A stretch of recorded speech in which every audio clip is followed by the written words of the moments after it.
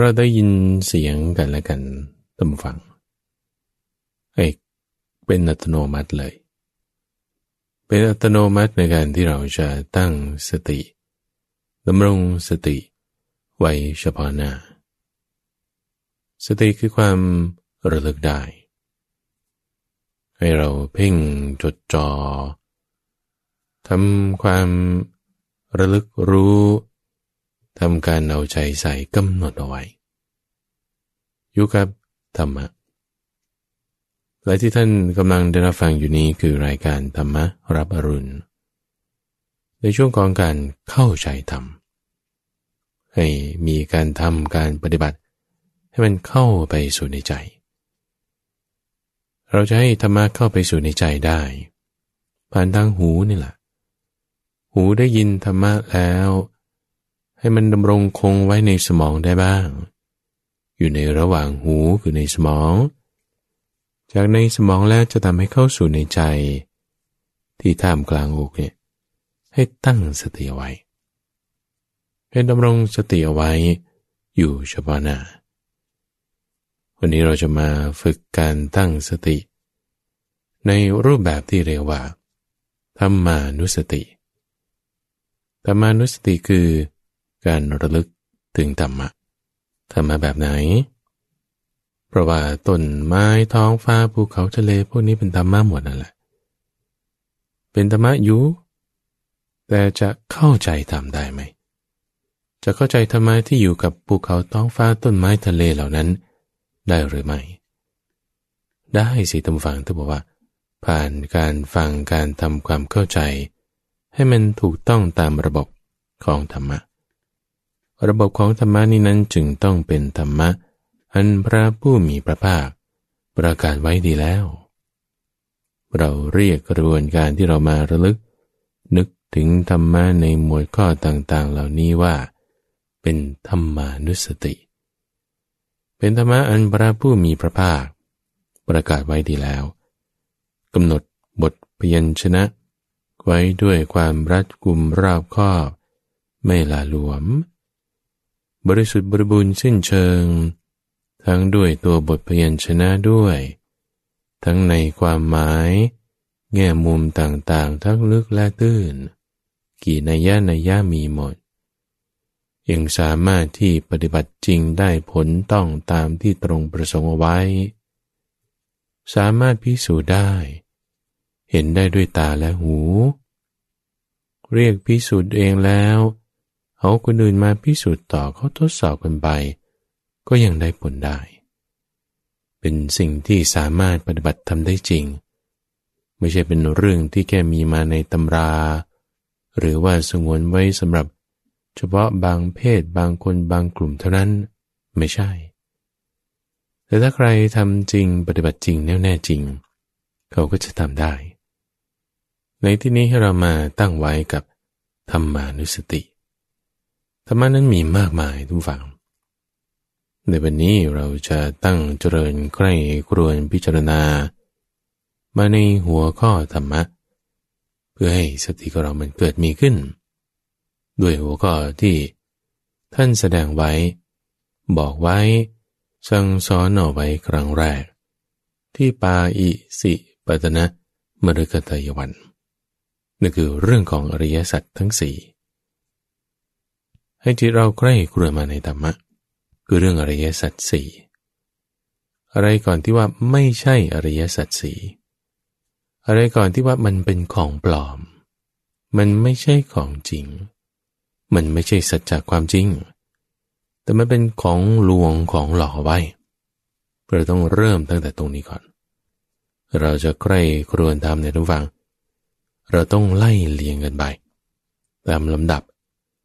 ให้มันทั้งลึกและทั้งกว้างเอาก่อนที่มันไม่ใช่ก่อนคือสิ่งที่เป็นทางบนทางอ้อม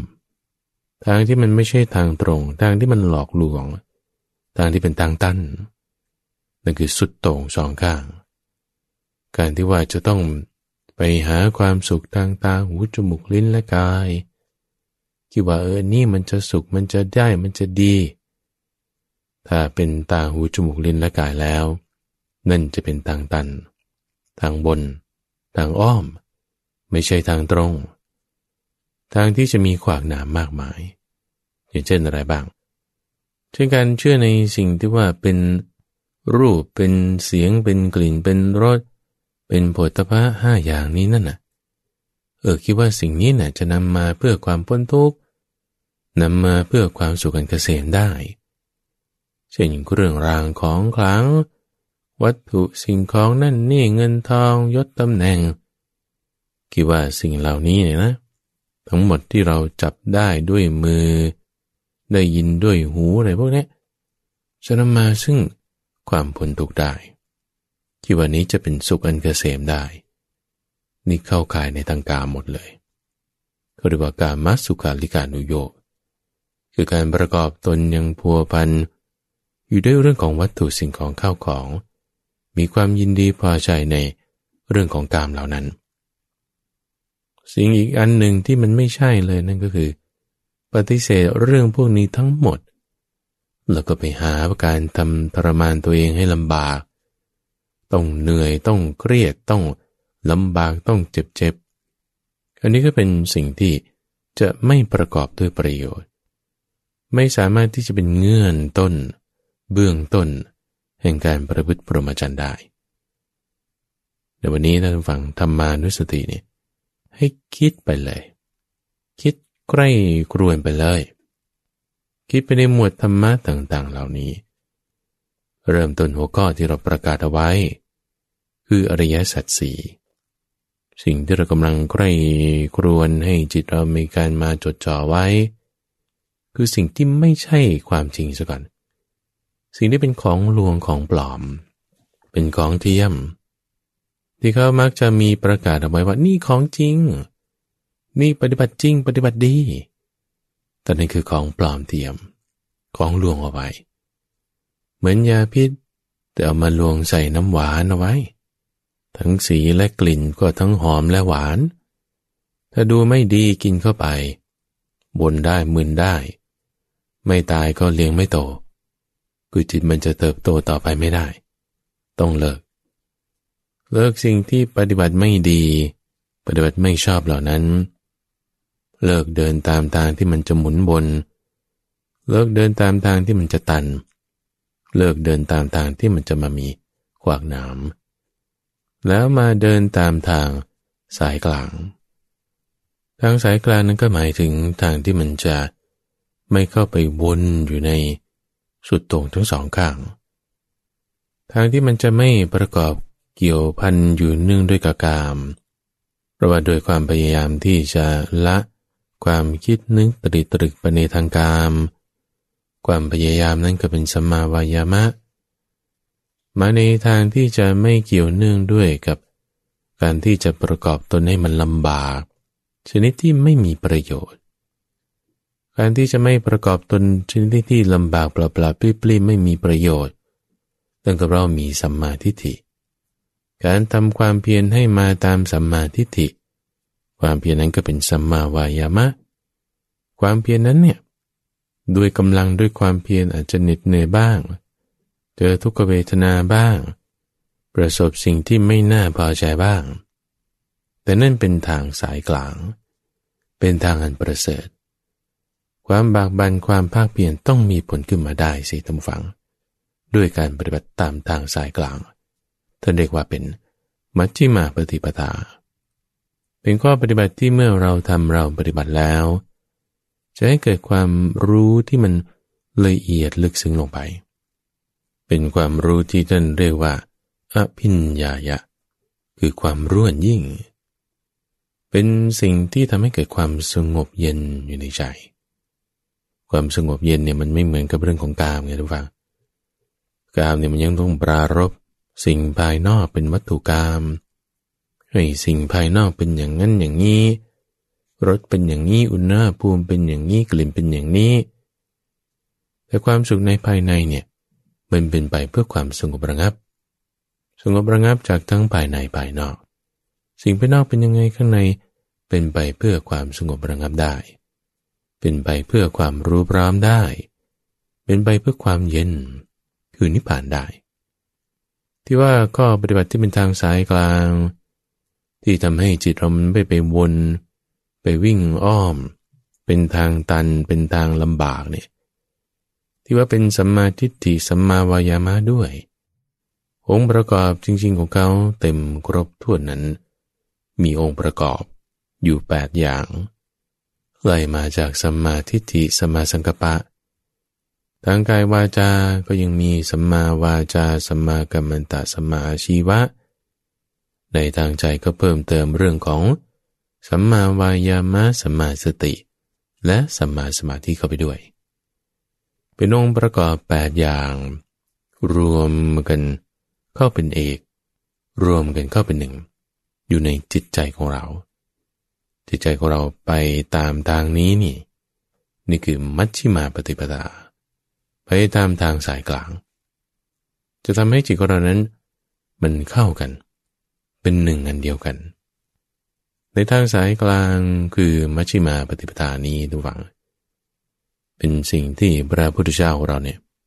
คิดค้นใคร่ครวญไตรตรองปฏิบัติทำให้เกิดด้วยปัญญาของท่านเองปัญญาที่ให้เป็นความรู้ยิ่งไม่ใช่ความรู้ธรรมดาเป็นปัญญาที่ให้เกิดความรู้พร้อมนี่พร้อมไปไหนพร้อมในการที่จะตรัสรู้ธรรมเป็นปัญญาที่จะให้เกิดความสงบระงับอยู่ในอริยมรรคคือทางอันประเสริฐที่ประกอบด้วยองค์8ประการท่านเรียกว่าอริยมรรคมีองค์8ในมรรค8นี้เป็นส่วนหนึ่งเวลาเราใคร่ครวญธรรมเนี่ยนะเจริญธรรมานุสตินี่เราต้องมีการยกหัวข้อขึ้นมาไล่ลงไปไล่ขึ้นมานี่หัวข้อที่เรายกมาในวันนี้คืออริยสัจสี่ใช่ไหมเราเริ่มต้นจากการตรึกถึงสิ่งที่ไม่ใช่อริยสัจสี่ก่อนนั่นคือไปในทางสุดโต่งสองข้างที่ไม่ใช่จะเป็นมรรคที่ไม่ใช่จะเป็นความเห็นที่ถูกต้องล่ะไม่ใช่จะเป็นการปฏิบัติที่ถูกต้องเราก็มาถึงว่าเอางั้นจุดที่ปฏิบัติที่ถูกต้องนั้นคืออะไรเอาทำได้เลยเนี่ยก็คือมรรค8มรรค8นี่อยู่ตรงไหนนี่เราจะมาใคร่ครวญกันต่อไปหัวข้อที่ต้องยกขึ้นในเรื่องของมรรคคือทางนั้นอยู่ในส่วนที่เรียกว่าอริยสัจสี่ในข้อที่4คือปฏิปทาอันเป็นเรื่องทำให้ถึงความดับไม่เหลือของทุกข์ก่อนที่จะไปถึงปฏิปทาตรงนั้นอริยสัจสี่นั้นมีอะไรอย่างแรกคือเรื่องของความทุกข์นี่เป็นสิ่งที่ท่านตรัสรู้ขึ้นมาใกล้ครวญขึ้นมาทำให้เกิดความรู้ความเข้าใจจึงมาประกาศบอกไว้เป็นความจริงอันประเสริฐข้อที่1นั่นคือทุกข์ท่านเรียกว่าทุกขอริยสัจคือความจริงอันประเสริฐเรื่องความทุกข์เราเจาะลงไปทุกฝั่งเวลาเราใคร่ครวญเท่านี้ต้องรู้จักที่จะไล่ขึ้นไล่ลงให้ได้ไล่ขึ้นจากมรรค8มาเจออริยสัจ4ไปตรงหัวข้อแรกของอริยสัจ4คือทุกขอริยสัจไล่ลงไปในเรื่องของทุกขอริยสัจมีอะไรคือความเกิดก็เป็นทุกข์ความแก่ก็เป็นทุกข์ความตายความโศกความร่ำไรรำพันความทุกข์กายความทุกข์ใจความคับแค้นใจก็เป็นทุกข์ความประสบกับสิ่งไม่เป็นที่รักความพลัดพรากจากสิ่งเป็นที่รักความปรารถนาสิ่งใดแล้วไม่ได้สิ่งนั้นสมหวังเหล่านี้เป็นความทุกข์จะพูดรวมๆย่อๆในหัวข้อนี้ก็บอกว่าขันธ์ห้านี่แหละที่มันเนื่องด้วยความยึดถือนี่แหละมันเป็นความทุกข์มันทุกข์ยังไงเราไล่ลงเราก็เจาะไปด้วยทุกข์นี่เป็นยังไงเอาก็เกิดเนี่ยเป็นทุกข์ทำไมเกิดถึงจะมาเป็นทุกข์ก็ยังแฮปปี้เบิร์ธเดย์นี่สุขสันต์วันเกิดนั่นไงโอ้นี่แหละมันเป็นของปลอมแต่ว่าเรายังเข้าใจว่าเกิดเนี่ยเป็นสุขที่ว่าจะมาเจอแต่ภาษาที่น่าพอใจเป็นความสุขแต่ถ้าเราไม่ได้คิดถึงเวลาที่จะต้องพลัดพรากจากสิ่งที่ไม่น่าพอใจแล้วมันจะเป็นทุกข์เนี่ยความสุขมันจะมีไม่ได้ทุกฝังหรือถ้าเราจะเข้าใจว่าโอ้ได้พลัดพรากจากสิ่งที่ไม่น่าพอใจนั่นแหละจะเป็นความสุข โดยที่ไม่ได้มานึกถึงว่าถ้าเจอกับภาษาที่ไม่น่าพอใจแล้วมันจะไม่เป็นความทุกข์ความสุขมันเกิดขึ้นไม่ได้หรอกท่านผู้ฟังมันจะมีแต่ของปลอมลอกลวงกันเฉยๆให้เข้าใจกันไม่ถูกต้องให้เข้าใจกันไม่ตรงความจริงแต่ความจริงคือความทุกข์นี่มันแฝงอยู่ในเรื่องของขันธ์ทั้งห้าความเกิดเป็นยังไงกุนี้แล้วการก้าวลงสู่ขันธ์การออกมาจากขันธ์นี่ดูหมอตื่นมาตีสามตีสี่มาทำคลอดก็โทษนั้นไม่ใช่ความทุกข์ในเรื่องความเกิดของหมอนะเพราะหมอเกิดมาแล้วใช่ไหมแต่ว่าต้องมาทำคลอดเนี่ยมันไม่ใช่คือความเกิดคือทุกข์หรือที่แม่จะต้องมาแบกครรภ์บำรุงครรภ์ทั้งแพ้ท้องทั้งน้ำหนักขึ้นทั้งการเปลี่ยนแปลงของสารชีวเคมีต่างๆในร่างกายเนี่ยอันนั้นก็ไม่ใช่ทุกข์คือความเกิดของแม่เพราะว่าแม่เกิดผ่านมาแล้วแต่ว่าทุกข์คือความเกิดเนี่ยเรากำลังพูดถึงบุคคลนั้นที่เกิดออกมาทารกที่เกิดในวันนั้นเนี่ยมีทุกข์ด้วยกันอยู่3อย่างคือทุกข์ที่ต้องเกิดจากการที่ต้องอดอู้อัดอั้นอยู่ในครรภ์เป็นสถานที่แคบมากทุกฝั่งขนาดว่ากรงขังคนน่ะเขาขังคนไว้ในเรือนจำต่อให้ขังเดียวก็ตามเนี่ยให้เซลล์มันเล็กขนาดต่อดีคนเนี่ยมันก็ยังใหญ่กว่าโรงศพแน่นอนโรงศพเนี่ยมันเล็กนะทุกฝั่งโรงศพที่ว่าเล็กๆเนี่ยยังไงก็ยังใหญ่กว่าในครรภ์อยู่ดีเด็กที่อยู่ในครรภ์เนี่ยครรภ์ของมารดาที่ห่อหุ้มเด็กอยู่เนี่ยเล็กยิ่งกว่าโรงศพอีกคนขังอยู่ในคุกยังมีเนื้อที่ใหญ่กว่าโรงศพโอ้ยเขายังถูกอัดอั้นอุดอู้อยู่ในนั้นนี่แหละจะเป็นความทุกข์ของผู้เกิดในข้อที่1ที่ว่าจะต้องมาอัดอั้นอุดอู้ทนอยู่ในกันนานเท่าไหร่40สัปดาห์ฟาดไปบางคนน้อยกว่านิดหน่อยบางคนมากกว่านิดหน่อยแต่ประมาณนี้และในช่วงนั้นก็ไม่ได้อยู่สบายท่านฟังนอกจากคับแคบแล้วยังเรื่องของเสียงรบกวนหัวใจของแม่เนี่ยบึมบึมบึมบึมเหมือนตีกลองอยู่บนหัวทุกวันตลอด40สัปดาห์นั้นอย่างเรื่องของท้องไส้สิ่งสารอะไรต่างๆก็ไม่สะอาดไหลวนแปดเปื้อนอยู่ในกันนี่คือความทุกข์ของเขานะของเด็กที่จะเกิดขึ้นมายังทุกข์ในข้อที่2ที่ต้องออกจากคันนี่เป็นความทุกข์มากทุกตรงที่ว่ามันจะต้องเบียดเสียดออกมาจากช่องแคบๆนั่นคือช่องกำเนิดที่จะต้องแบบโอ้โหผ่านกระดูกเชิงกรานทะลุออกมาตามช่องถ้าไม่ออกมาตามช่องตามทางที่ดีไซน์ไว้เนี่ยกล้ามเนื้อฉีกบ้างมีปัญหาเรื่องผิวหนังสมัยก่อนนี่เทคโนโลยีเรื่องการผ่าตัดอะไรยังไม่ได้มีมากเนี่ยถ้าเด็กคลอดด้วยวิธีที่ไม่ปกติธรรมชาตินี่ทั้งแม่ก็ตายทั้งลูกก็ตายได้นี่คือความทุกข์ในข้อที่2ที่จะต้องเจอในตอนที่กำลังจะเกิดในข้อที่3เกิดออกมาแล้วเนี่ยโอ้โหยังจะต้องมาทุกข์ตามต่อเนื่องจากที่จะต้องมา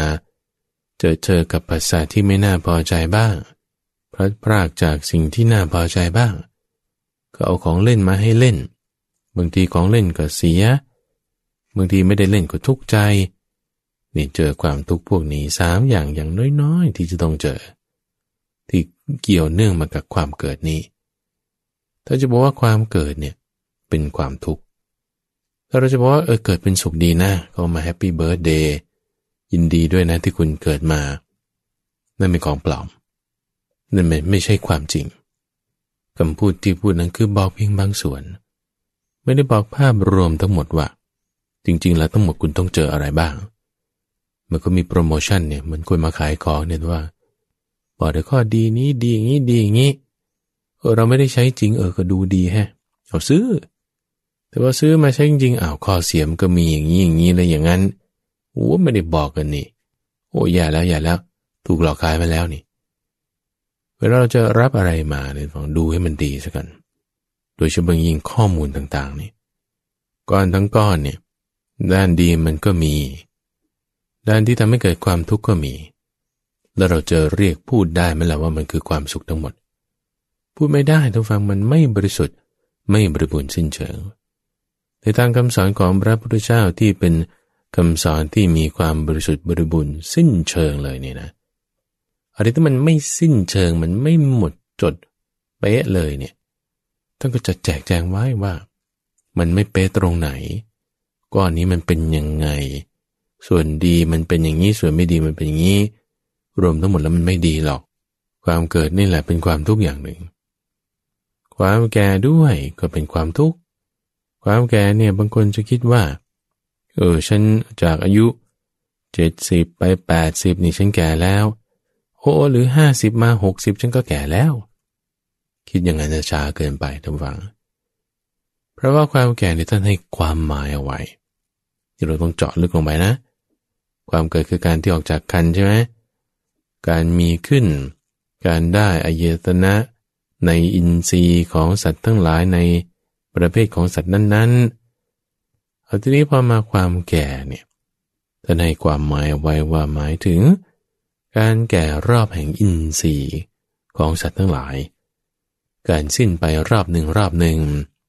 การเปลี่ยนแปลงไปจากสิ่งหนึ่งเป็นอีกสิ่งหนึ่งเนี่ยการเคลื่อนการจุติพวกนี้คือลักษณะของความแก่เด็กจากอายุ1 ขวบวนแก่รอบไป1 รอบเราก็เรียกว่า2 ขวบอันนี้คือความแก่แล้วขั้นตั้งขึ้นนี่จาก10 สัปดาห์มา30 สัปดาห์อันนั้นก็เรียกว่าขั้นแก่แล้วยังเรียกใช้คำว่าแก่คือมันสิ้นไปรอบหนึ่งไอ้ความแก่ที่ว่าสิ้นไปรอบหนึ่งนี่แหละคือเพราะว่ามันหมดไปแล้วค่อยๆหมดไปเรื่อยๆค่อยๆหมดไปเรื่อยๆเหมือนเชื้อของเทียนเชื้อของไฟที่มันค่อยหมดลงเนี่ยนั่นคือแก่รอบลงลดลงความแก่ก็เป็นทุกข์ตำหวังทำไมถึงเป็นทุกข์เพราะมันไม่ได้ทนอยู่ในสภาพเดิมไงทุกข์เนี่ยคือสภาวะที่ทนอยู่ได้ยากความหมายของทุกข์เนี่ยคือทนได้ยากทนอยู่ให้มันอยู่อย่างเดิมโดยไม่แก่รอบไม่เปลี่ยนรอบเนี่ยมันไม่ได้ท่านจึงเรียกสภาวะที่มันทนอยู่ในสภาพเดิมไม่ได้นั่นน่ะเรียกว่าทุกข์เจาะจงลงมาในที่นี้คือความแก่เพราะมันทนอยู่ในสภาพเดิมไม่ได้นี่คือความจริงนะทุกฝั่งความจริง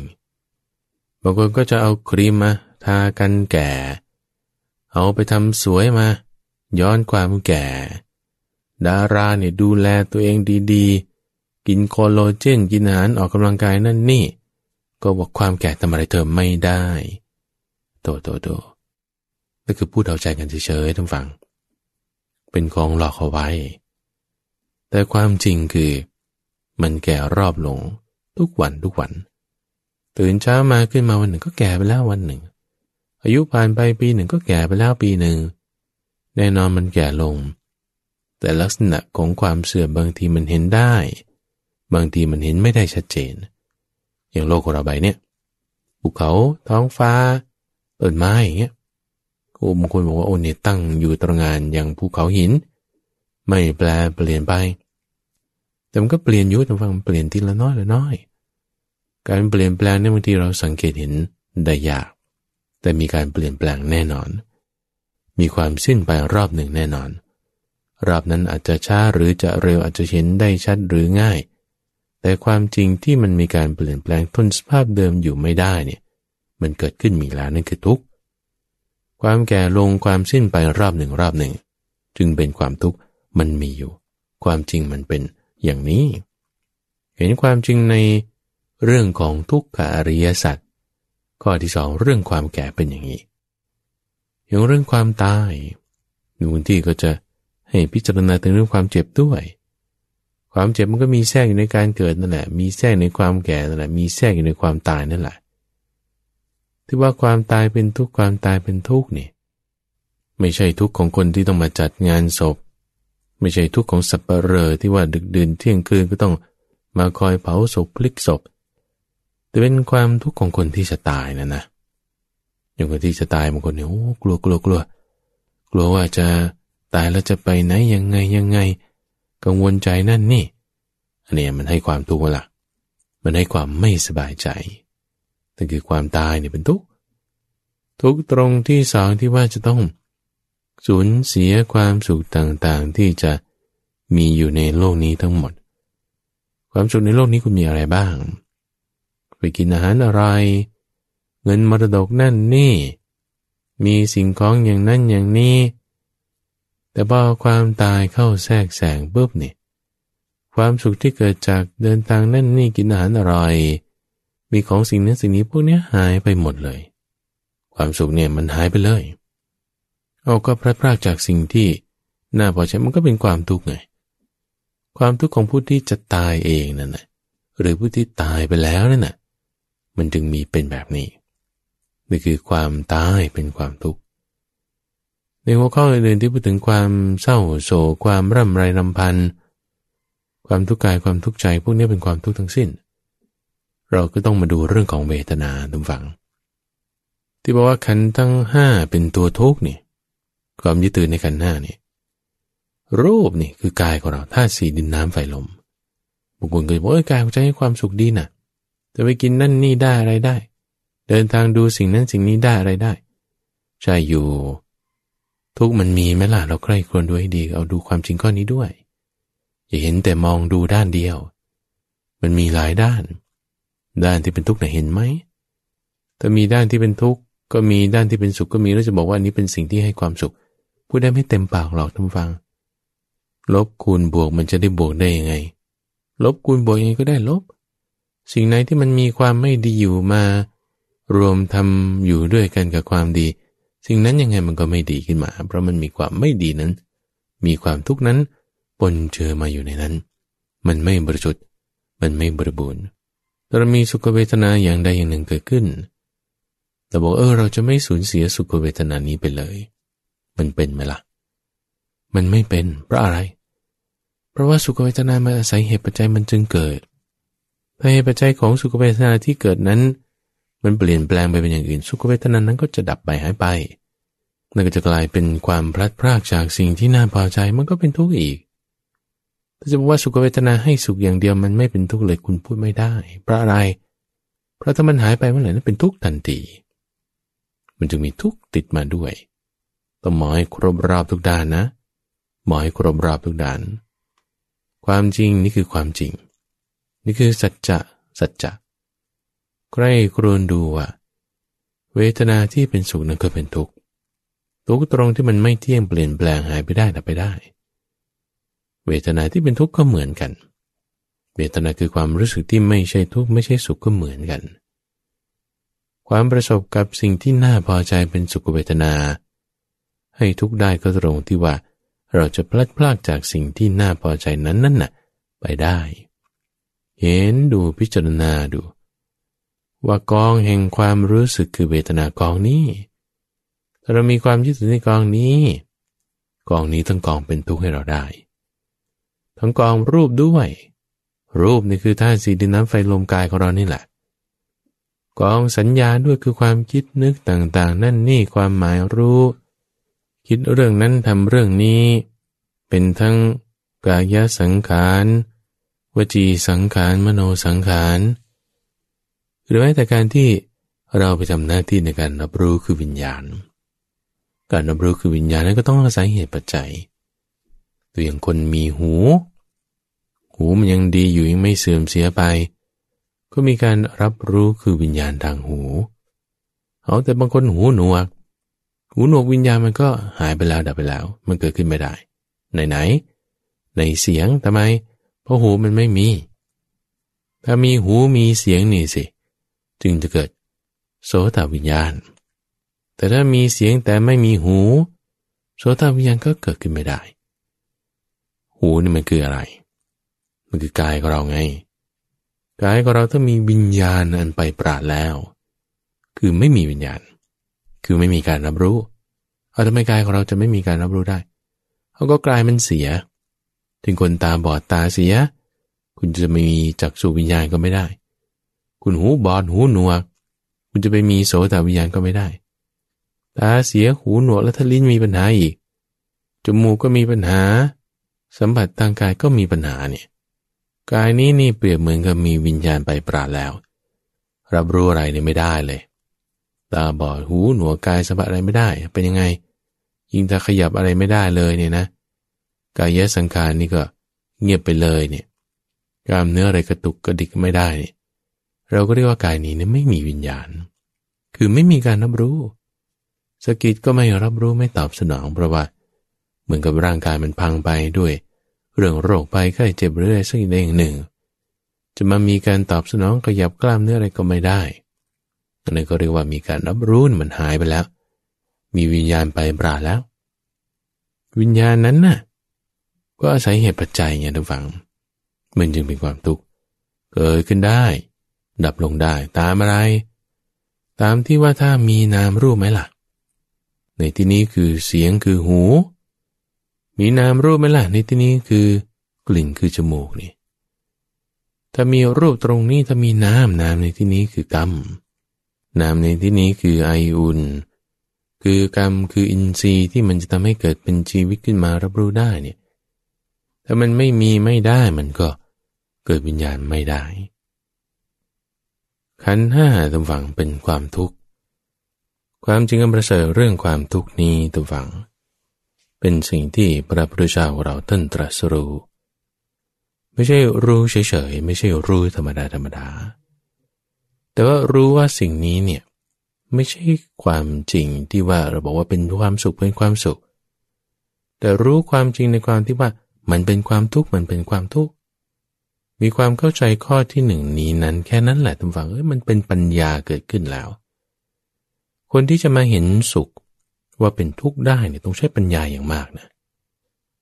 ปัญญาอย่างมากนี่ปัญญาอันยิ่งนะคืออภิญญาญาหมายถึงความที่เราจะต้องมาเข้าใจให้มันถูกให้มันตรงให้มันดีให้มันได้โอเคว่าแฮปปี้เบิร์ธเดย์เนี่ยมันไม่ใช่แฮปปี้จริงๆนะมันเป็น miserable นะมันเป็นความทุกข์ความที่จะเจอกับสิ่งที่ไม่น่าพอใจจะตามมานี่ต้องใช้ปัญญาแล้วในการที่จะเห็นตามความเป็นจริงได้นี่ความจริงอันประเสริฐเรื่องความทุกข์นี้ที่ว่าต้องใช้ปัญญาให้เห็นว่ามันทุกข์จริงๆมันไม่ใช่ความสุขนี่มันอาศัยอะไรมันจึงมาเป็นความทุกข์ของเราได้เพราะว่าสิ่งใดสิ่งหนึ่งที่มันมาเป็นความทุกข์ได้เนี่ยมันไม่ใช่ว่าเราจะไปสนใจรับรู้ในทุกสิ่งทุกอย่างได้ทุกฝั่งในโลกนี้เนี่ยนะอย่างเช่นสิ่งบางอย่างเกิดขึ้นอยู่ในขั้วโลกหนึ่งด้านหนึ่งของโลกเนี่ยบางทีเราก็ไม่ได้แคร์ไม่ได้สนใจอะไรสิ่งนั้นไม่ได้จะมาเป็นความสุขไม่ได้จะมาเป็นความทุกข์ในชีวิตของเราแล้วทำไมเฉพาะบางสิ่งเท่านั้นที่มันจะมาเป็นความสุขมันจะมาเป็นความทุกข์ได้ยกตัวอย่างเช่นว่าโทรศัพท์มือถืออย่างนี้ก็ได้หรือรถยนต์อย่างนี้ก็ได้รถคันนี้แหมฉันชอบจริงๆเลยถ้าคุณไม่ได้ชอบรถกระบะไม่ได้ชอบรถ10 ล้อไม่ได้ชอบรถแท็กเตอร์รถไถรถไต่รถอะไรต่างๆเนี่ยสิ่งนั้นเราไม่ได้สนอยู่แล้วเราไม่ได้ว่าจะอยากได้หรือจะไม่อยากได้ยังไงมันก็อยู่ตามเรื่องของมันจะไม่ได้สนแต่ถ้าเราชอบสิ่งไหนเช่นชอบรถเก๋งเช่นชอบรถยี่ห้อนี้เช่นชอบโทรศัพท์มือถือแบบนี้สิ่งนั้นเราเอาใจเข้าไปใส่เจาะจงเพ่งพิจารณาดูไว้จะทำยังไงให้มันได้มันมาหรือถ้าได้มันมาแล้วโอ๊ยตกแตกก็เสียใจรถถูกขูดก็เศร้าใจรถหายนี่ยิ่งทุกข์ใจแต่พอรถคนอื่นหายเราไม่ได้แคร์เอาทำไมบางอย่างเท่านั้นที่มันมามีผลกระทบให้เป็นความสุขหรือความทุกข์ในชีวิตของเราได้เนี่ยแหละจุดเนี้ยบทพยัญชนะของพระพุทธเจ้าท่านเนี่ยมีความรัดกุมรอบคอบไม่หละหลวมในข้อที่บอกว่านี่คือทุกข์นี่คือทุกข์เนี่ยกล่าวโดยย่อขันธ์คือกองที่เป็นที่ตั้งแห่งความยึดถือนี่แหละเป็นทุกข์กองอะไรเป็นที่ตั้งแห่งความยึดถือขันธ์ห้าไงกองของรูปคือสิ่งที่เป็นธาตุสี่ดินน้ำไฟลมของแข็งของเหลวก๊าซสิ่งที่จับต้องได้พวกนี้ทั้งหมดเนี่ยรวมกันเข้าเป็นกองเราเรียกว่ากองรูปหรือว่ารูปขันธ์สิ่งที่ว่าเป็นความรู้สึกที่เกิดขึ้นผ่านทางตาทางหู ภายในภายนอกหยาบละเอียดพวกนี้เราเรียกว่าความรู้สึกรวมเรียกว่าเป็นเวทนาคือเวทนาขันธ์ยังมีสัญญาขันธ์สังขารขันธ์วิญญาณขันธ์5กองนี้เป็นที่ตั้งแห่งความยึดถือคืออุปาทานเนี่ยได้อุปาทานเนี่ยมันอาศัยอะไรเกิดคำตอบของคำถามนี้ก็คือตัณหาเพราะมีตัณหาจึงมีอุปาทานคือความยึดถือในขันธ์ทั้ง5ไม่รูปก็เวทนาสัญญาสังขารวิญญาณหรืออย่างใดอย่างหนึ่งตัณหาทุกฝั่งจึงเป็นเหตุเกิดของความทุกข์ตัณหาคือความทะยานอยากความทะยานอยากทำให้เกิดความยึดถือคืออุปาทานในสิ่งใดสิ่งหนึ่งนั้นรถประเภทนั้นโทรศัพท์มือถือยี่ห้อนี้รุ่นนี้สีนี้แต่ถ้าเป็นสีอื่นรุ่นอื่นรถแบบอื่นฉันไม่ได้แคร์เพราะฉันไม่ได้แคร์ไม่ได้สนใจไม่ได้ไปยึดถือมันไม่เป็นความทุกข์ของเราเลยนะรถคนอื่นจะพังบ้านเมืองนั่นนี่เขาจะมีปัญหายังไงเราไม่ได้แคร์ไม่ได้รู้ด้วยไม่ได้สนใจไม่ได้ทุกข์ว่างั้นเถอะทำไมคุณถึงไม่แคร์ไม่รู้ไม่สนใจไม่ทุกข์เพราะเราไม่ได้ไปยึดถือในสิ่งนั้นทำไมคุณไม่ยึดถือในสิ่งนั้นก็ไม่ได้มีตัณหาตัณหามีอยู่ในสิ่งใดสิ่งนั้นจึงจะเป็นความทุกข์ของเราความจริงอันประเสริฐอย่างที่สองที่ว่าเป็นเหตุเกิดของความทุกข์นั้นน่ะ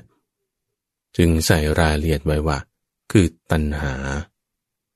ตัณหานี้ใดอันเป็นเรื่องทำให้มีการเกิดใหม่อันประกอบอยู่ด้วยความกำหนัดด้วยอำนาจความเพลินมักเพลินอย่างยิ่งในอารมณ์นั้นๆนี่แหละคือเหตุเกิดของความทุกข์ถ้าไม่มีตัณหาในสิ่งใดสิ่งนั้นจะไม่มาเป็นความทุกข์ถ้ามีตัณหาในสิ่งใดสิ่งนั้นจะมาเป็นความทุกข์ตัณหานั้นมีคุณสมบัติอยู่3อย่างท่านกำหนดไว้ชัดเจนในที่นี้1ถ้าไม่มีการเกิดอีกลักษณะการเกิดนี้มาได้ยังไงก็พอมีตัณหาใช่ไหมมันจะทำให้มีอุปาทานคือความยึดถืออย่างเรากำลังเจริญธรรมานุสตินั้นท่านฟังใครครวญพิจารณามาในธรรมะเนี่ยให้คิดเลยคิดใครครวญขึ้นลงซ้ายขวาทั้งลึกและกว้างลงไปในธรรมะสิ่งที่เรากำลังพิจารณาอยู่นี้คือในหัวข้อทุกขสมุทัยรายละเอียดลงมาคือเรื่องของตัณหาคุณสมบัติข้อแรกในการเกิดทำไมเกิดได้พอมีตัณหาก็จะมีอุปทานคือความยึดถือเพราะมีความยึดถือเป็นเหตุจึงมีภพคือความเป็นสภาวะขึ้นมาพอมีความเป็นสภาวะขึ้นมานั่นแหละจึงทำให้เกิดมีการเกิดคือชาติเนี่ยหมายถึงการเกิดพอมีความเกิดแล้วมันก้าวลงไปได้ในอะไรในขันธ์5เนี่ยทุกอย่างทุกฟังความคิดนึกไอเดียใดไอเดียหนึ่งระบบอุดมการณ์แผนงานตั้งเป้าหมายในชีวิตอันใดหนึ่งตอนนั้นเนี่ยสัญญาสังขารรูปเป็นขันธ์เป็นกองที่ทำให้เกิดความยึดถือได้ทั้งนั้นจึงทำให้มีการเกิดใหม่เป็นลักษณะแบบนี้เป็นตัวตนขึ้นมาประกอบคุณสมบัติข้อที่2นั้นคือความกำหนัดเพลิดเพลินความกำหนัดเพลิดเพลินคืออะไรท่านฟังความกำหนัดนี่คือความยินดีลุ่มหลงเผลอไปเพลินไปเผลอไปเพลินไปนี่เป็นยังไงเผลอไปเพลินไปเนี่ยไม่ใช่ว่าไม่รับรู้นะท่านฟังบางคนจะเข้าใจสับสนกันฉันก็ชอบสิ่งนี้ฉันก็รู้อยู่ฉันก็ชอบกินสิ่งนี้ฉันก็ชอบไปที่นี่ฉันก็ชอบใช้ของอันนี้อย่างที่ว่าชอบเนี่ยคือเวทนาใช่ไหมที่คุณรู้ว่าคุณชอบเนี่ยคือคุณมีวิญญาณใช่ไหมล่ะคุณมีวิญญาณคุณมีเวทนาอันนั้นมันขันธ์5เอาตัณหามันคืบคลายไม่ได้มันก็ถูกอยู่แล้วเพลินไปได้มันก็เป็นอย่างนั้นอยู่แล้วลุ่มหลงไปได้กำหนัดยินดีพอใจเพลิดเพลินไปได้มันเป็นอย่างนั้นอยู่แล้วแต่สิ่งที่ไม่มีในความเพลินสิ่งที่ไม่มีในความกำหนัดเนี่ยคือสติคือการระลึกได้ไม่ใช่รับรู้ทั้งฝั่งต้องแยกกันดีๆรับรู้คือวิญญาณเพลินนั้นคือกามค ความเพลินใดความเพลินนั้นคืออุปาทานท่านว่าไว้เป็นกามุปาทานคือความยึดถือยินดีพอใจรักใคร่ไปในทางกามสิ่งที่ไม่มีนั้นคือสติสติก็จึงเป็นอย่างหนึ่งกามความเพลินก็เป็นอย่างหนึ่งการรับรู้คือวิญญาณก็เป็นอย่างหนึ่งไม่เหมือนกันนะไม่เหมือนในการทำหน้าที่และไม่เหมือนในกิจที่ควรจะต้องทำกับสิ่งต่างๆเหล่านั้นด้วยเดี๋ยวจะค่อยมาว่ากันแต่ว่าลักษณะที่มันไม่เหมือนกันเพราะว่าวิญญาณคือการรับรู้เราจะรับรู้ว่านี่มีเสียงคนพูดนะรับรู้ว่าอันนี้มีกลิ่นเหม็นหรือกลิ่นหอมในการรับรู้คือวิญญาณเราจะพอใจหรือไม่พอใจในมันกำหนัดหรือขยะแขยงในมันนั่นคือความเพลินนั่นคือตัณหาเราจะมามีสติระลึกได้หรือเผลอเพลินไปนั่นคือสติมันคนละอย่างกันลักษณะความเพลินความกำหนัดความยินดีที่จะเกิดขึ้นในอารมณ์ความรู้สึกเรื่องราวต่างๆได้เนี่ยที่เป็นตัณหาเนี่ยต้นแจกแจงไว้ว่ามีอยู่3อย่างคือกามตัณหาคือความทะยานอยากที่จะได้ในทางกามคือความเพลิดเพลินที่เกิดขึ้นจากตาหูจมูกลิ้นกายคืออยากได้มาเป็นของตัวอยากได้ยศอยากได้ตำแหน่งอยากได้อาหารอยากได้ที่พักอยากได้ปัจจัย4ความอยากเนี่ยมันเป็นคนละเรื่องกันกับการได้มาทุกฝังเพราะว่าการได้มานั้นคือคุณมีวัตถุกรรมใช่ไหมล่ะเอาอย่างเช่นว่าถ้าเราอยากได้รถอยากได้บ้านอยากได้ตำแหน่งคุณมีกามตัณหาแล้วนะแต่คุณยังไม่มีรถยังไม่มีบ้านวัตถุกรรมประเภทนั้นยังไม่ได้มาเป็นของเราเนี่ยแต่กามตัณหามันเกิดขึ้นก่อนแล้วเกิดขึ้นในจิตใจของเราแล้วอยากได้รถคันนั้นอยากได้บ้านหลังนั้นอยากได้โทรศัพท์มือถือเครื่องนั้นแต่เรายังไม่ได้เนี่ยการที่ยังไม่ได้นี่คือยังไม่ได้เป็นวัตถุกรรมมาครอบครองเป็นตัวแต่วัตถุกรรมก็เกิดมีแล้วล่ะอยู่เป็นของคนอื่นคิดดูวัตถุของคนอื่นน่ะจิตเรายังก้าวลงไปได้ไปยึดถือถ้าเป็นการเกิดได้ว่านั่นอยากได้แบบนั้นโอ้ดีแต่ที่สิ่งนั้นยังไม่ได้เป็นของเราในความที่ปฏิตามกฎหมายหรือว่าในความที่ว่าคุณซื้อของมาอะไรมายังไม่ได้ซื้อเลยด้วยซ้ำแค่เห็นแล้วในวัตถุกรรมที่ไม่ได้เป็นของตัวเองนั้นความเกิดมันยังก้าวลงไปได้คิดดูแล้วกันกามตัณหามันยังเกิดขึ้นได้ในสิ่งนั้นที่ทำให้เรารู้สึกว่าจะต้องมาขวายคว้ามันต้องได้มันมากามตัณหาที่เกิดขึ้นแล้วนะเกิดขึ้นแล้วแม้แต่ในสิ่งที่ว่าไม่ได้เป็นของเราเองนั้นก็ตามแม้ในวัตถุกรรมที่เรายังไม่ได้มาครอบครองนั้นด้วยซ้ำก็ตามตัณหามันคลืบคลานยืดยาวยึดโยงไปได้เป็นเครือข่ายผูกจิตของเราให้ติดไว้กับสิ่งนั้นนอนเนี่ยก็คิดว่าจะทำยังไงให้ได้สิ่งนั้นมากามตัณหาเนี่ยก็ยังต่อไปอีกถึงภาวะตัณหาคือความอยากมีอยากเป็นกามตัณหานี่คืออยากได้ใช่ไหมอยากได้สิ่งนั้นสิ่งนี้ที่เป็นวัตถุกรรมแต่บางทีวัตถุกรรมนั้นเรายังไม่ได้มานะกามตัณหานี่ไปแล้วยึดถือแล้วทีนี้ภาวะตัณหานี่คือความอยากมีความอยากเป็นคืออยากเป็นอย่างนั้นคือที่พูดว่ามีมันก็คือได้นั่นแหละเอาไหมมีก็ได้นี่แยกไปเป็นส่วนของกามตัณหาจะเป็นอย่างนั้นนี่คือภาวะตัณหาเช่นฉันจะเป็นนายพลฉันจะเป็นเจ้านายฉันจะเป็นentrepreneur ฉันจะเป็นเศรษฐีฉันจะเป็นคนขับรถฉันจะเป็นสิ่งนั้นฉันจะเป็นสิ่งนี้ไอ้ความอยากเป็นนี่แหละมันคือเป็นสภาวะขึ้นมาจึงเรียกว่าเป็นภาวะตัณหาภาวะตัณหาคืออยากเป็นอยากจะมาอยากมีบ้านนั่นคือได้วัตถุกรรมมาต่อไปพอมีบ้านแล้วอยากมีเทวดามาคุ้มครองดูแลรักษาบ้านนั่นอยากมีแต่พออยากได้อยากมีแล้วต่อไปอยากเป็นเทวดาขึ้นมาเองนี่นึกอยากเป็น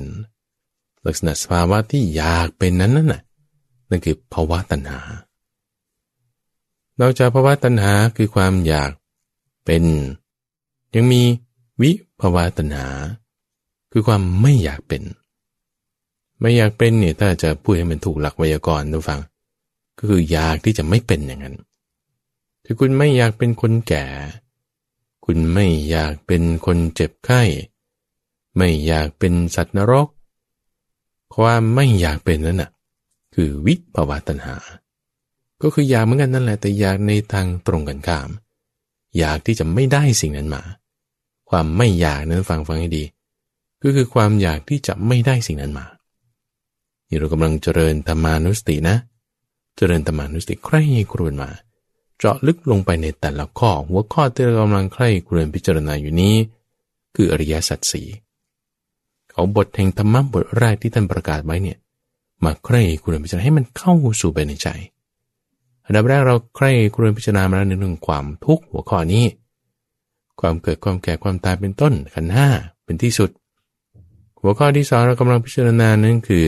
เหตุให้เกิดของความทุกข์ท่านทิ้งติ่งต่อเนื่องมาคืออุปาทานในเรื่องของทุกข์ใช่ไหมเหตุที่มันให้เกิดอุปาทานคือสมุทัยรายละเอียดในข้อนี้คือตัณหาเจาะลึกลงไปคือกามตัณหาภวตัณหาวิภวตัณหาความดับไม่เหลือของทุกข์ทั้งหมดนั้นคือหัวข้อที่สามที่เรากำลังพิจารณาในที่นี้ความดับไม่เหลือของความทุกข์นั้นคือความดับไม่เหลือของตัณหานั่นเองทุกข์กับสมุทัยเนี่ยมันต้องอาศัยกันมันจึงเกิดขึ้นตั้งอยู่ได้อย่างเช่นเราจะมาลองคิดดูถึงเรื่องราวบางอย่างที่เราไม่ได้แคร์ไม่ได้สนใจไม่ได้จะมาเป็นปัญหากับเราอย่างเงี้ยเช่นเรื่องราวเหตุการณ์บ้านเมืองในแอฟริกาในอเมริกาใต้อย่างเงี้ย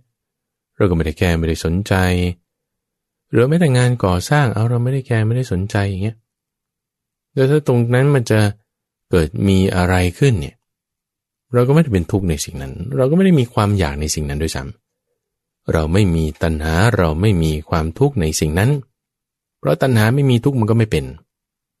หรือรถอย่างเงี้ยคุณชอบรถเก๋งคุณชอบรถไฟฟ้าคุณชอบรถประเภทนี้ประเภทนี้แต่คุณไม่ได้จะใส่ใจในเรื่องรถบรรทุกรถ10 ล้อรถขุดรถไถเราไม่ได้สนใจในเรื่องนั้นเราก็ไม่มีความทุกข์ในเรื่องนั้นเราไม่ได้จะแคร์เราจะไม่ได้จะมีความอยากในสิ่งนั้นเราก็ไม่ทุกข์ในเรื่องนั้นว่ามันจะมีจะเป็นเมื่อไรรุ่นใหม่มันจะออกเราไม่ได้คิดถึงเลยไม่ได้แคร์เลยมันจึงเป็นความดับไงทุกฝั่งทั้งที่ว่าไม่ได้ว่าจะอยากได้หรือไม่ได้ว่าจะไม่อยากได้มันด้วยซ้ำคือแบบว่าคือมันไปเลยของมันคือมันไม่ได้เกี่ยวข้องกันเลยคือไม่ใช่ว่าฉันงานก่อสร้างเนี่ยฉันไม่ได้แคร์ไม่ได้สนใจใช่ไหมแต่บางทีมันก็เกลียดด้วยซ้ำไม่ชอบด้วยซ้ำถ้าเกลียดไม่ชอบนี่เป็นวิภวตัณหานะมันยังคล้องกันอยู่แต่ถ้าไม่ได้มีวิภวตัณหาด้วยไม่ใช่ว่าจะเกลียดหรือว่าจะไม่ชอบแต่คือไม่ได้สนใจเลยคือวางไปเลยนี่แหละคือนิโรธนิโรธนี่คือความจริงอันประเสริฐเรื่องความดับไม่เหลือของความทุกข์นั่นคือความจางคลายความดับไปความลดลงน้อยลงจนไม่มีเหลือของตัณหาความสลัดทิ้งความสละคืนความปล่อยความไม่เป็นที่อะไรของเจ้าตัณหาคือไม่มีเลยไม่ใช่แม้แต่จะเหลือว่าฉันไม่อยากได้มันก็ไม่มีเพราะเราไม่ได้แคร์ไม่ได้สนใจอยู่แล้วไม่ได้ใส่ใจไปในมันมีการรับรู้อยู่ไหมว่างานก่อสร้างก็มีรับรู้อยู่ไหมว่าประเทศนั้นก็มีเป็นอย่างนั้นอย่างนี้ก็รับรู้อยู่แต่ว่าไม่ได้แคร์ไม่ได้สนใจไม่ได้ใส่ใจพูดง่ายๆก็คือไม่ได้มีตัณหาสิ่งนั้นจึงไม่ได้เป็นความทุกข์มีวิญญาณไหมวิญญาณคือการรับรู้ก็รับรู้สิรับรู้เรื่องราวตรงนั้นรับรู้เทคโนโลยีนั้นมีการรับรู้อยู่แต่ตัณหาพอมันไม่คืบคลานไปความทุกข์ไม่เกิดเลยท่านฟังเนี่ยเราเห็นได้เลยนิพพานเนี่ยเห็นได้ในปัจจุบันเลยในสิ่งที่เราไม่ได้ไปทุกข์มันอยู่ในนั้นอยู่แล้วเราเห็นได้เลยเรารับรู้ได้เลยแต่การรับรู้นั้นไม่ชัดเจนหรอกเพราะว่าถ้าจิตใจของเรายังมีตัณหาอวิชชากิเลสอยู่เนี่ยใจยุเราแบบซิมูเลตขึ้นมาได้ทดลองได้ดูว่าสิ่งนั้นเนี่ยฉันไม่ได้แคร์ไม่ได้สนใจฉันก็เลยไม่ไปทุกข์กับมันนี่คือป้าคิดเอาใครครวญเอาได้อยู่แต่การรับรู้คือวิญญาณนั้นเนี่ยไม่ชัดเจนบ่ายเพราะวิญญาณของเรานี่มันถูกครอบง รัดรึงห่อหุ้มปกปิดเอาไว้รัดรึงไว้ด้วยตัณหาห่อหุ้มปกปิดเอาไว้ด้วยอวิชชาวิญญาณที่ไปรับรู้ความที่มันนิโรธความที่มันดับไปนั่นน่ะก็ได้อยู่ระดับหนึ่งนะฟังไม่ชัดเจนแต่พอได้อยู่ท่านจึงบอกถึงความจริงในข้อที่ 4ไว้ว่าหนทางข้อปฏิบัติที่จะทำให้เกิดความดับทุกข์ที่จะทำให้ละตัณหาไว้ได้เนี่ย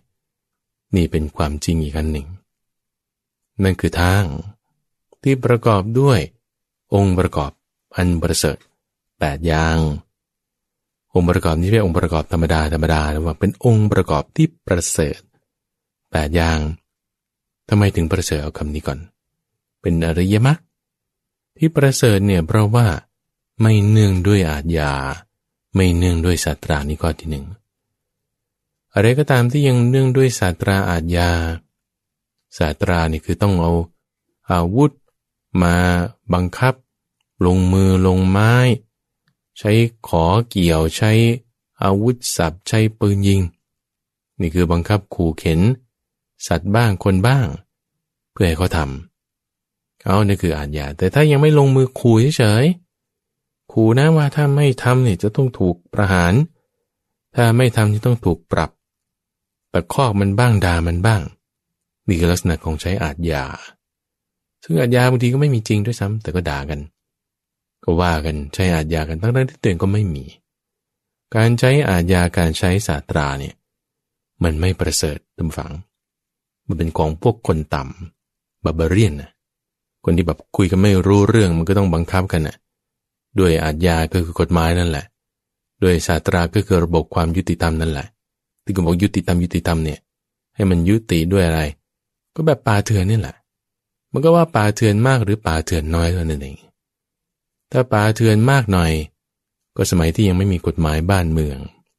ลงมือกันเลยถ้าป่าเถื่อนน้อยหน่อยก็อย่างสมัยปัจจุบันมีกฎหมายเป็นประชาธิปไตยกฎหมายไม่ใช่ประชาธิปไตยก็ป่าเถื่อนคือกันเพราะมันไม่ประเสริฐไงเป็นของปุถุชนเป็นของที่แบบว่าไม่งามเพราะยังมีการบังคับด้วยการลงอาญาต่างๆแต่สมัยที่ประเสริฐจริงๆนะไม่มีความป่าเถื่อนเลยนะกฎมีอยู่แค่5ข้อจริงๆทุกฝัง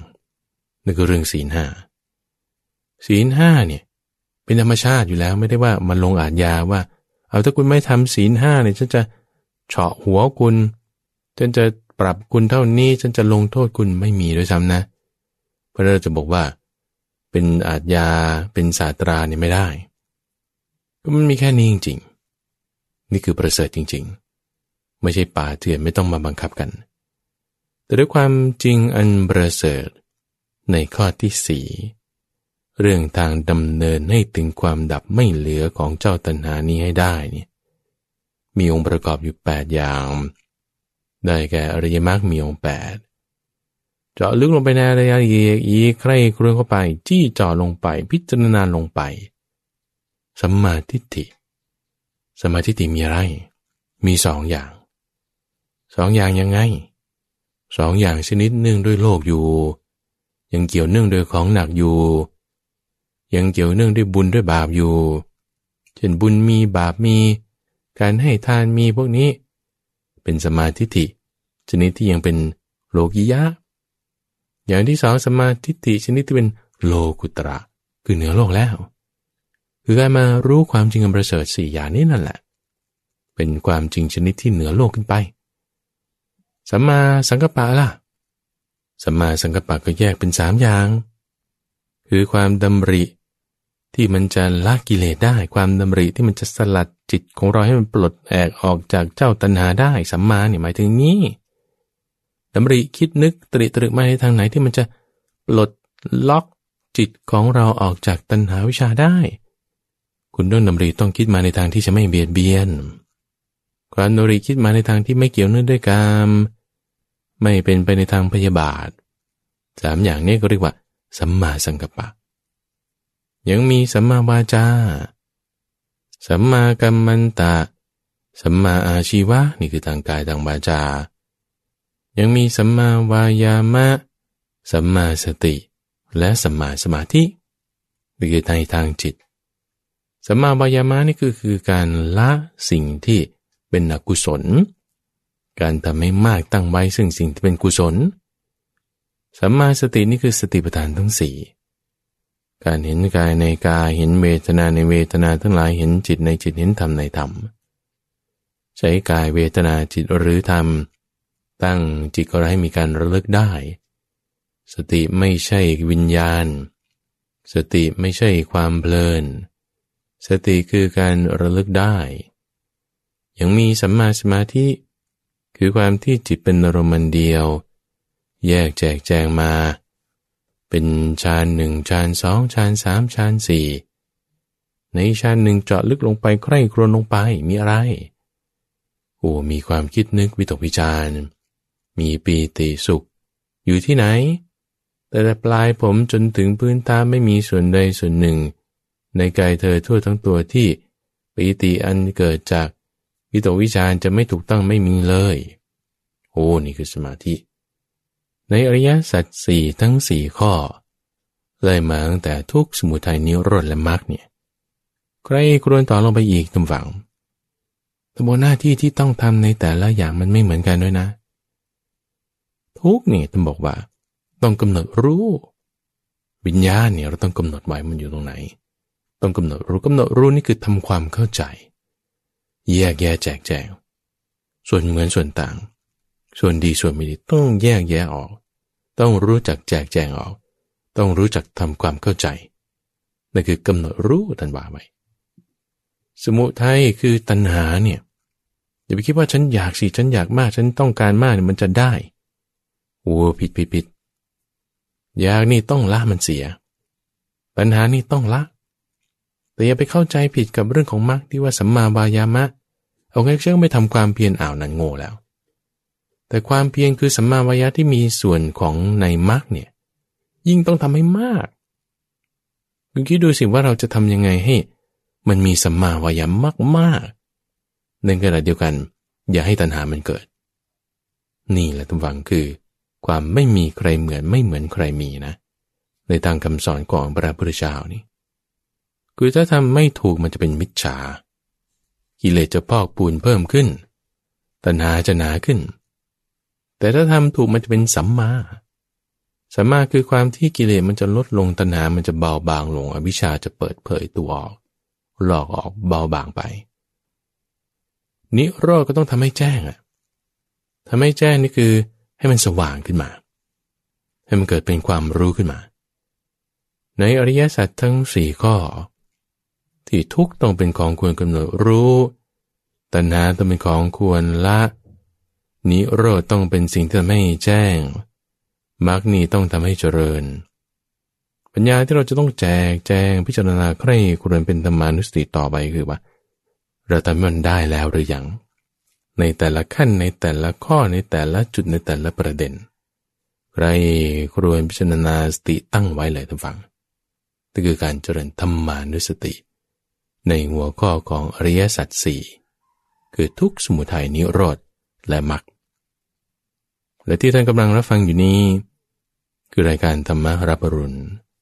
ในช่วงของการปฏิบัติที่เป็นรูปแบบให้นั่งสมาธิกันไปเลยในวันนี้ปฏิบัติฝึกกันในเรื่องของธรรมานุสติคือการตั้งสติระลึกมาในธรรมะหมวดข้อที่เรายกขึ้นมาเป็นเบื้องต้นนี้คืออริยสัจสี่ตั้งแต่เวลา 5:00 ถึง 6:00 น.ทางสถานีวิทยุกระจายเสียงแห่งประเทศไทยมีกันอยู่เป็นประจำทุกวันฟังโดยมีข้าพเจ้าพระมหาไพบูลย์อภิปุณโญจากวัดป่าดอนไฮโซแล้วพบกันใหม่ในวันพรุ่งนี้เจริญพร